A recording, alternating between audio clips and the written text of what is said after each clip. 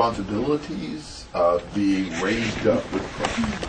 We ought to seek where Christ is. We ought to focus on Him. And we need to have a transformed life. To put to death the deeds of the old man. We change persons. We change selves. We put on the new self that's being renewed according to the image of God. We are re-renewed into God's image. And that's really the idea that he's been talking about. So, when we come into Christ, there are practical changes in our life that have to accompany the life in Christ. Now, he's going to be specific now about some of the things we need to put on. He talked in verse 5, verse 8, verse 9 about specific things we have to get rid of as we put off the old man. So what do we add? 12 to 17.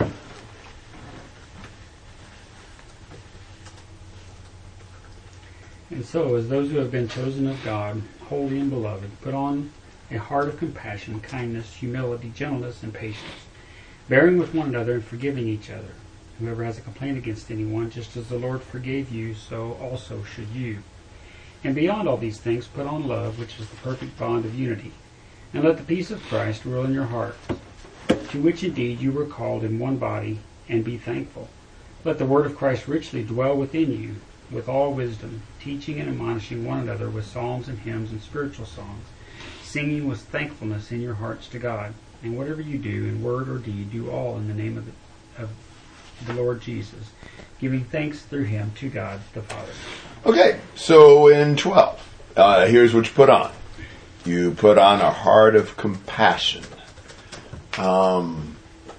Think about, as you look at each of these qualities, where would you turn to in the Bible for the greatest example of compassion?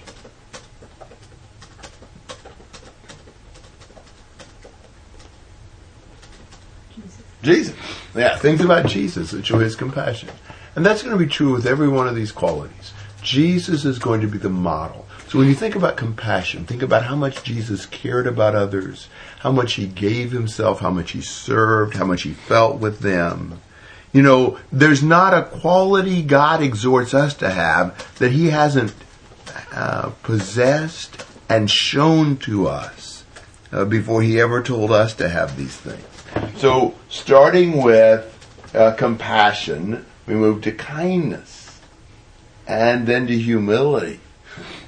Humility is not a very prized trait. We like to be on top and dominant. We don't like to serve and humble ourselves. But think about Jesus. Where had he been? And where did he end up?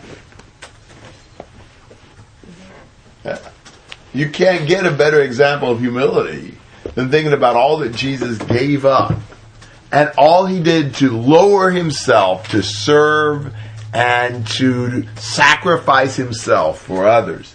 And then he talks about kindness, and humility.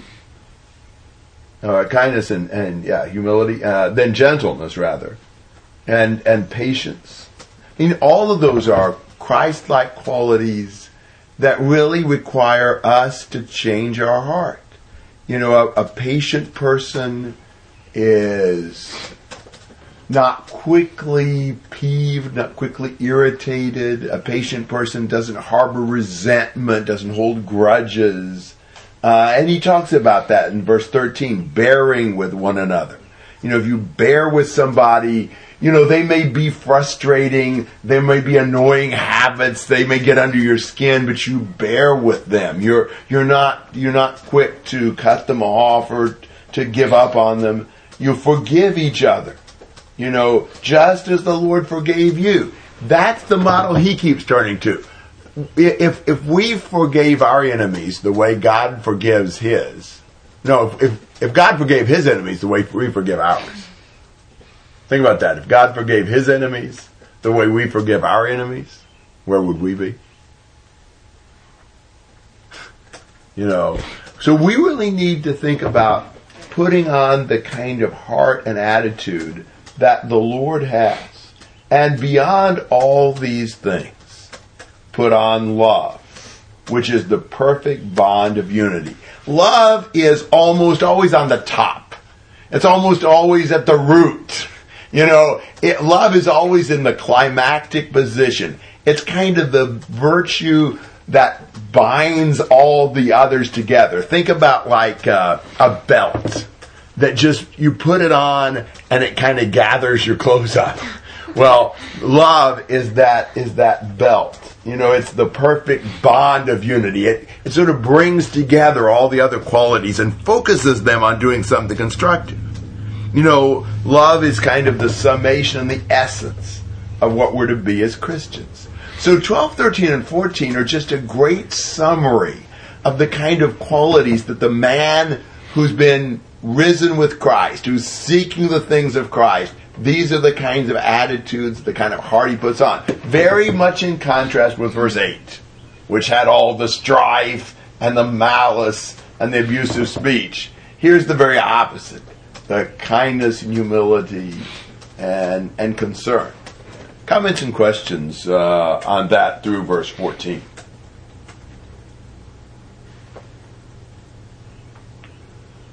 Look at verse 15, 16, and 17. Verse 15 deals with the peace of Christ. And verse 16 deals with the word of Christ. And verse 17 deals with the name of Lord Jesus. Yes. So you got the peace of Christ, the word of Christ, the name of the Lord. Now, what does he want the peace of Christ to do? Rule in your heart. What does that mean?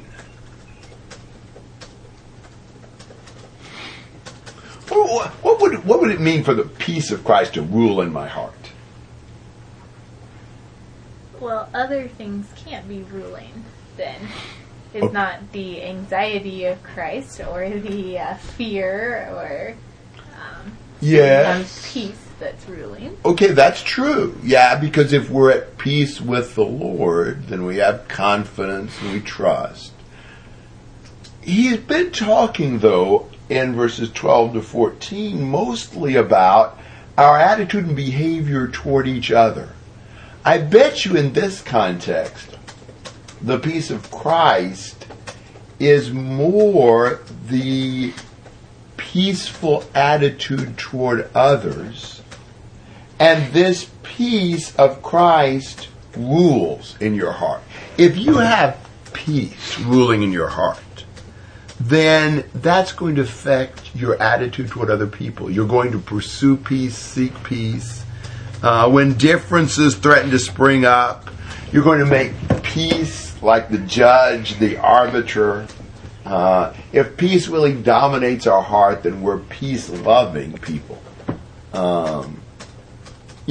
It's not enough just to, have some contact with peace. Like, have some kind of intersection with peace. But we want peace ruling our heart, right in the center of our lives, and just governing how we look at things and especially how we relate to other people.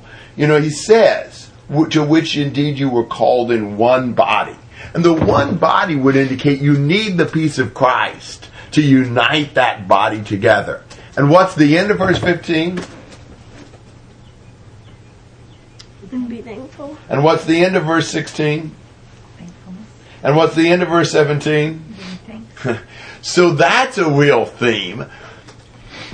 I really think that gratitude is one of the most underemphasized virtues in the Bible. Considering how great an importance gratitude and thankfulness is in the Bible, I just don't think we think about it very much. How does gratitude relate to peace?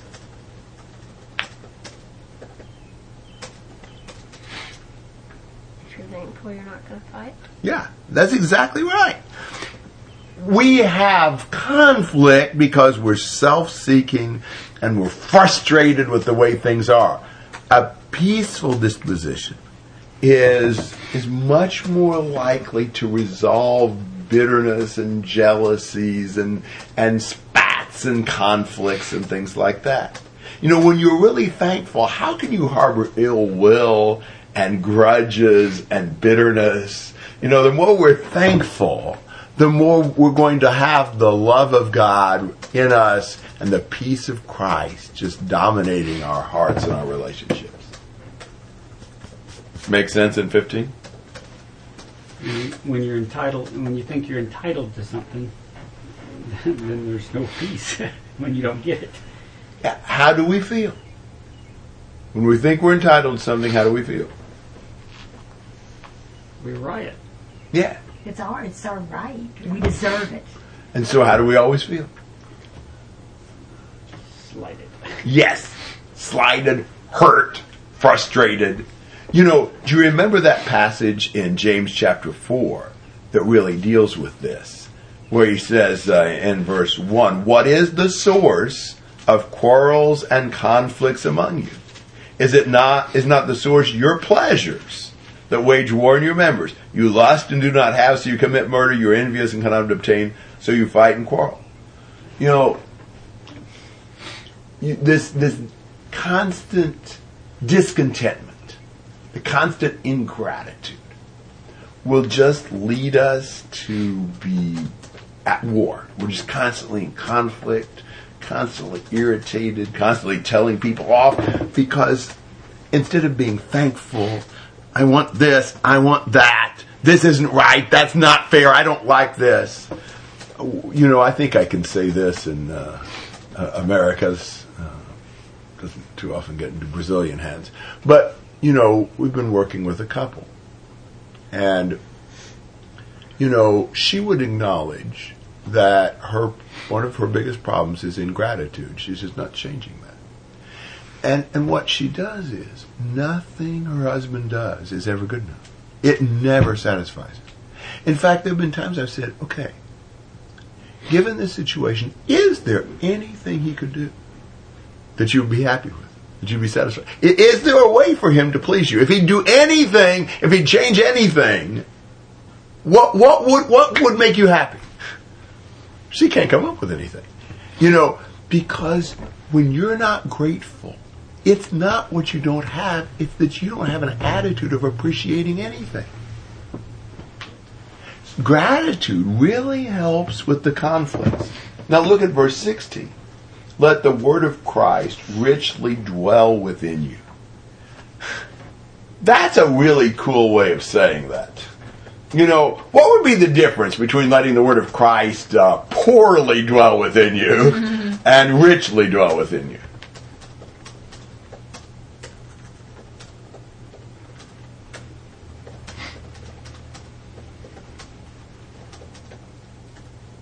There's more of it, and there's less of other things. Yeah.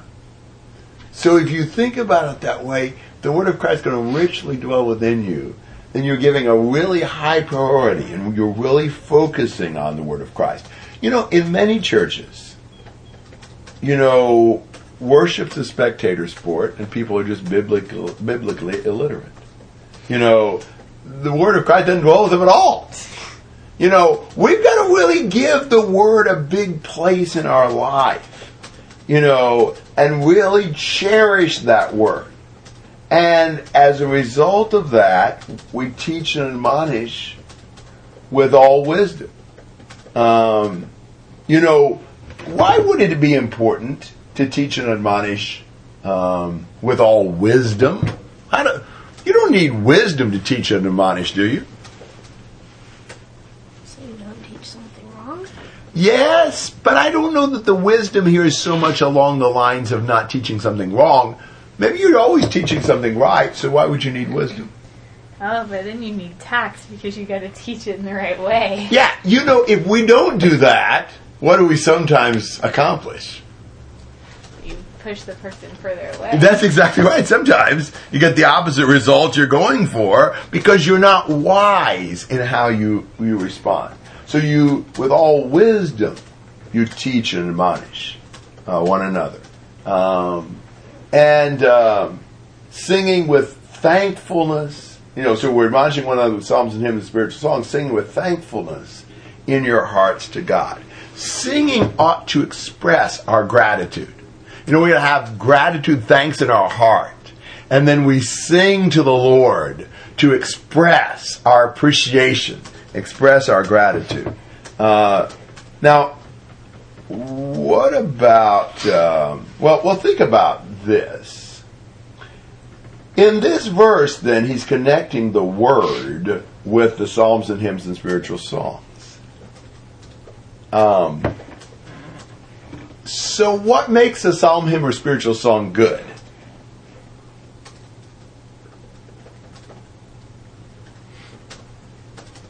What you're saying and taking to heart. Yeah. What should it say? What should it express? God's word. Yeah, absolutely. I mean, sometimes, what do we focus most on in a spiritual song usually? Music. The music, the tune, the beat. You know, this one really gets me fired up, man. It's really exciting.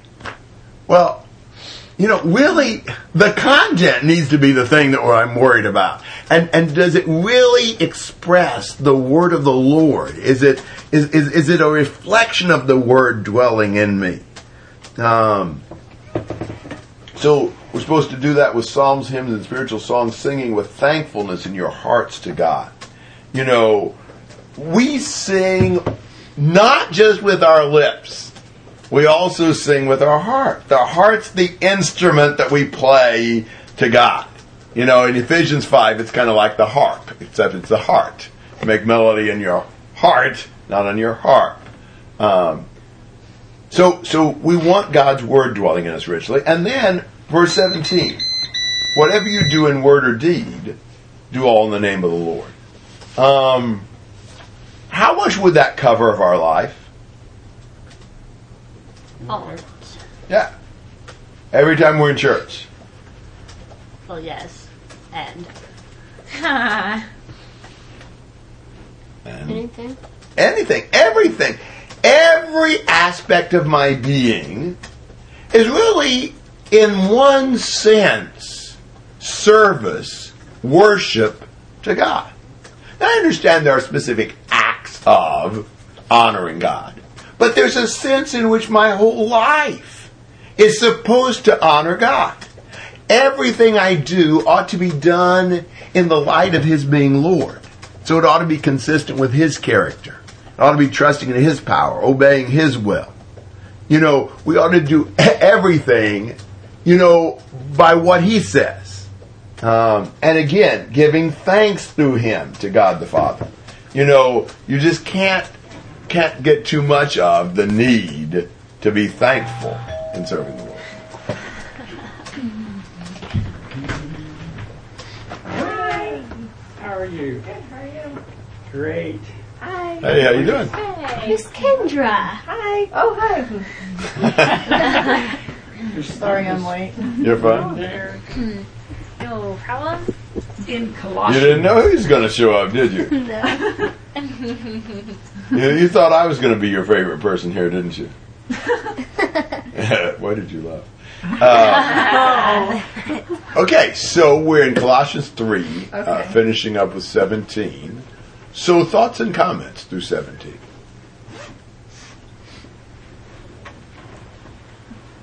So is verse Hiya, pal. Nice to see you. 16 just talking about the singing? No, I don't think so. I mean, I think the Word of God, Christ richly dwells within us in every respect. And we also teach and admonish each other with psalms and hymns and spiritual songs. So I think he's connecting the two, but he's not saying all of letting the Word dwell within us is just expressed in singing. And neither is all the teaching and admonishing. Done in song. That's correct. It's not. Okay. Yeah. I mean, really, the whole idea is that every part of our life is focused on the Lord. So it's not just when we're doing certain things of worship, but really everything. Whatever you do in word or deed, let God be honored and glorified in. Okay, kind of the way my Bible has it punctuated makes it sound like with all wisdom we're teaching and admonishing in song.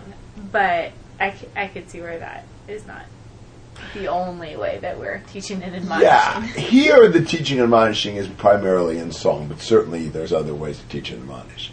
I don't think that the songs are the only way to let the word of Christ richly dwell within you. I mean, it's kind of saying, let God's word dwell in you, Now, with all wisdom, teach and admonish each other in song. That's one way of getting the word dwelling in you.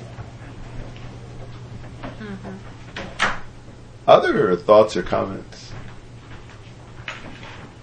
I like that the peace of Christ like rules in your heart instead of just like is in your heart, because it's kind of like you're working through this thing, and the peace of Christ, like either with other people or with yourself, it's like, okay, well, if the peace of Christ is what like makes the decision in my heart, well, now I have something to look at instead of just like, oh, well, be at peace. The peace of Christ is almost like the referee. Yeah. Yeah, it resolves the conflicts. You know, it makes it possible for me to live with people who I'm annoyed by and who hurt me, and things like that. Could you Even Timothy. And with yourself too. Could you maybe say that when the peace of Christ is ruling in my heart, then I am able to relate with other people and be at peace with them? But I have to let Christ's peace first be in my life, then I can be at peace with others. Yeah, I mean, certainly that's true. I mean, you know, our peace with the Lord spills over then into peace with other people. Yes. You know, and so it's the peace God's given us that we share with others. I agree with that.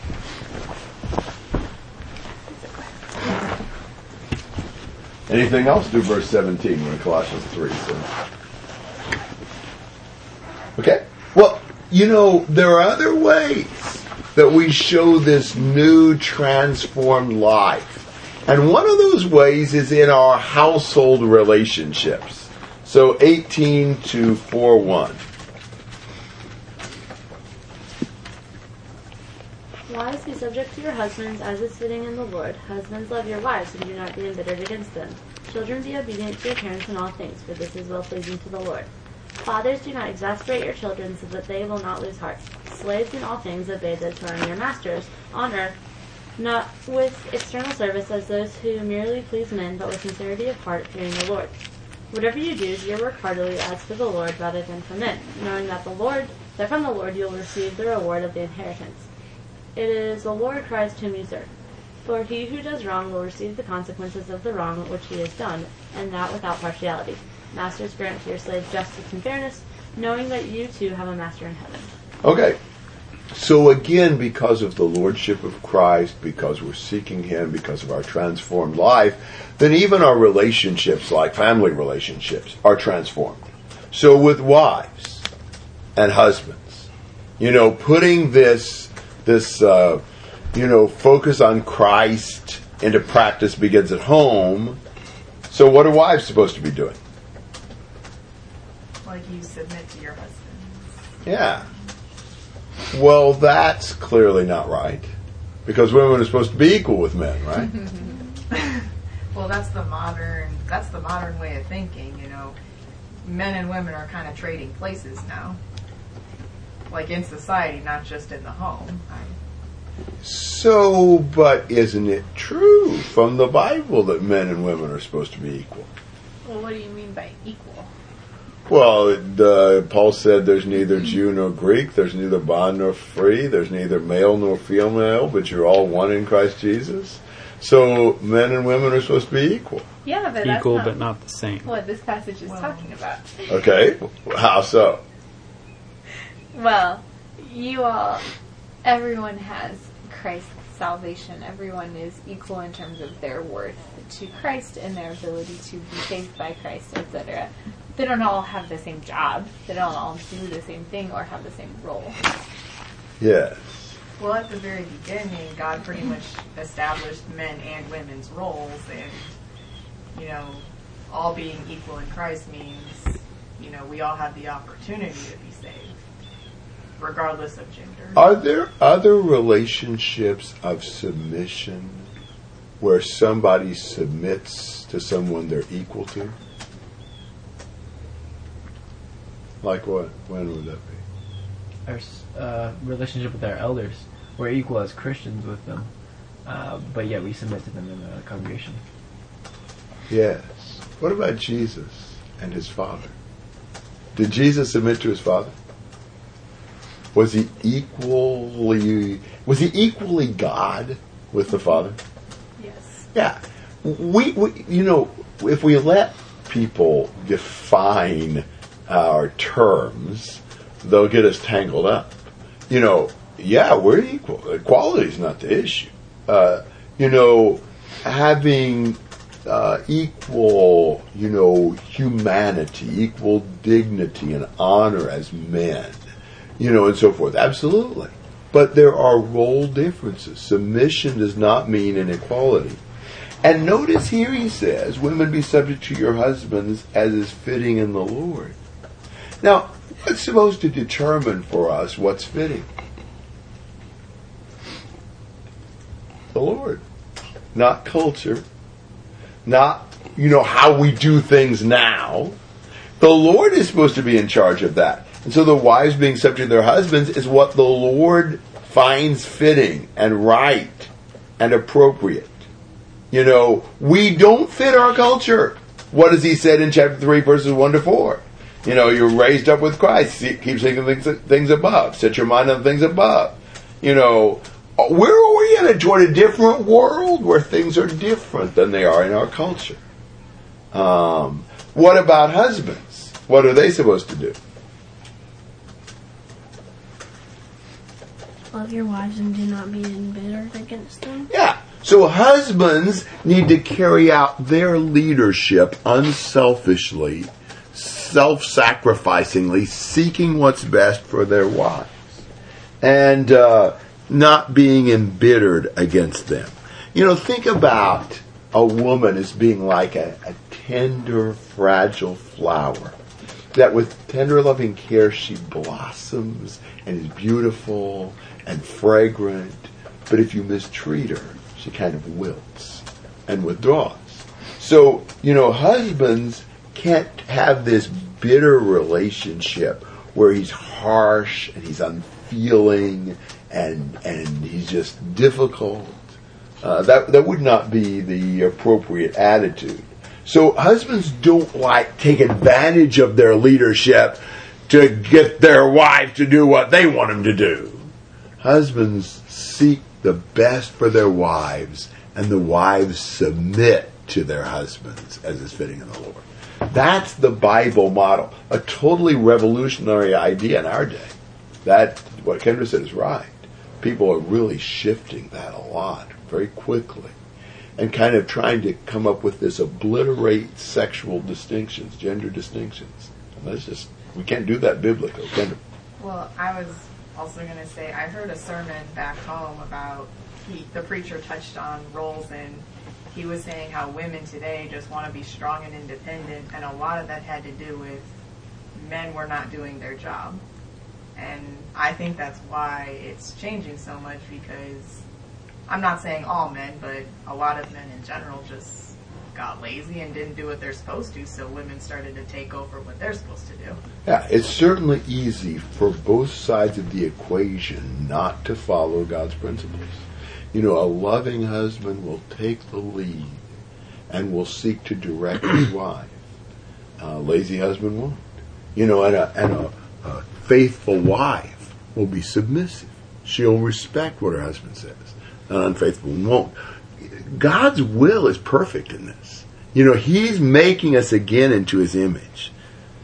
What about children and fathers? What were the children supposed to do? Be obedient How obedient? in all things. So that's pretty comprehensive. God intends for children to obey their parents. This is what's well-pleasing in the Lord. So, always? As long as their parents are alive?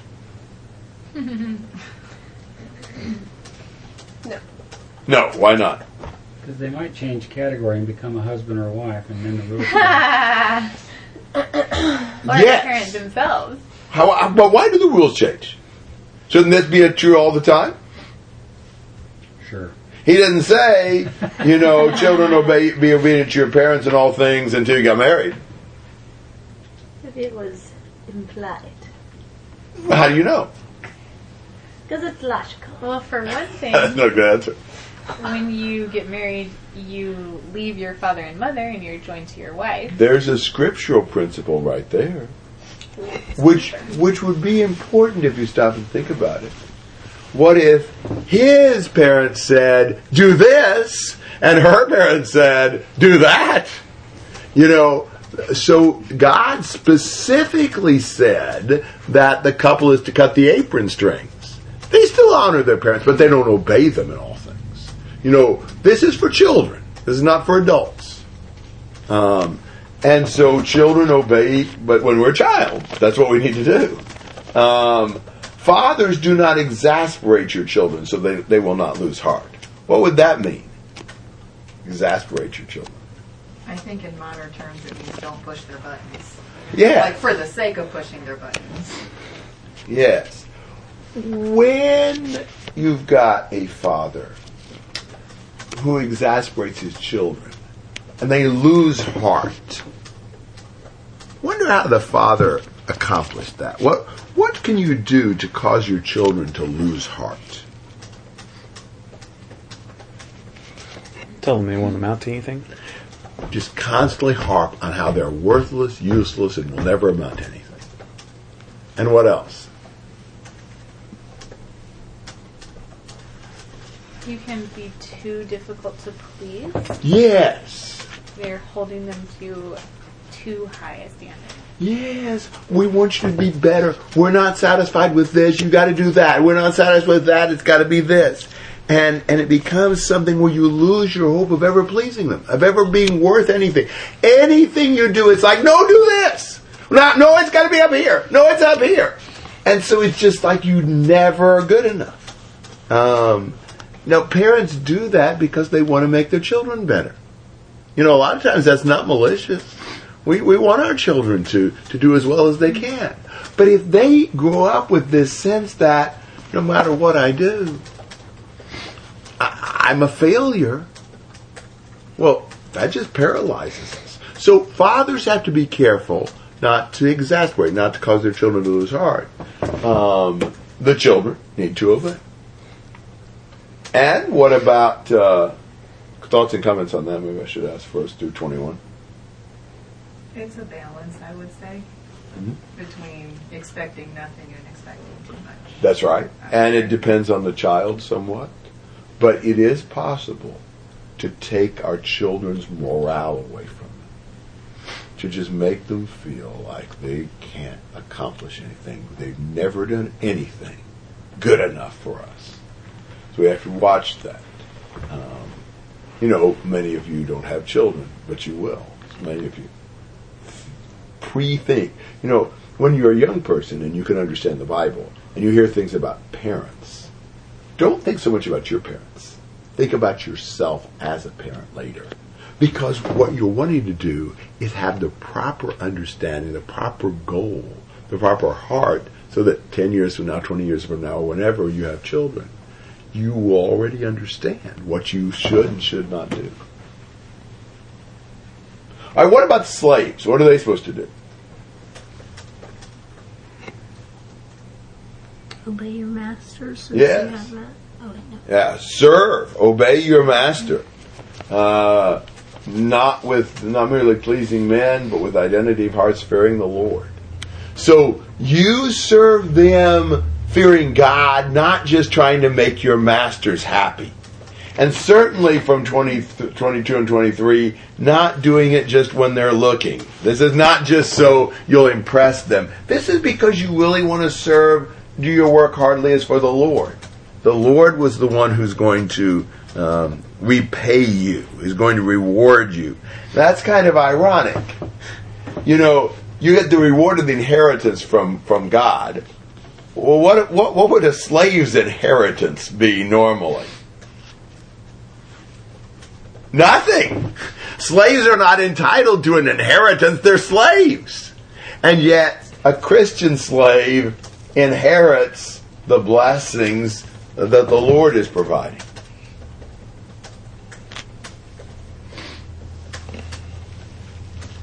And here's the penalty. If you do wrong, you'll receive the consequence of the wrong you've done without partiality. Nobody receives preferential treatment. God will judge righteously. So wonder why in this letter Paul spends 4 verses on husbands, wife, parents, and children together, and then he spends 4 verses just on slaves.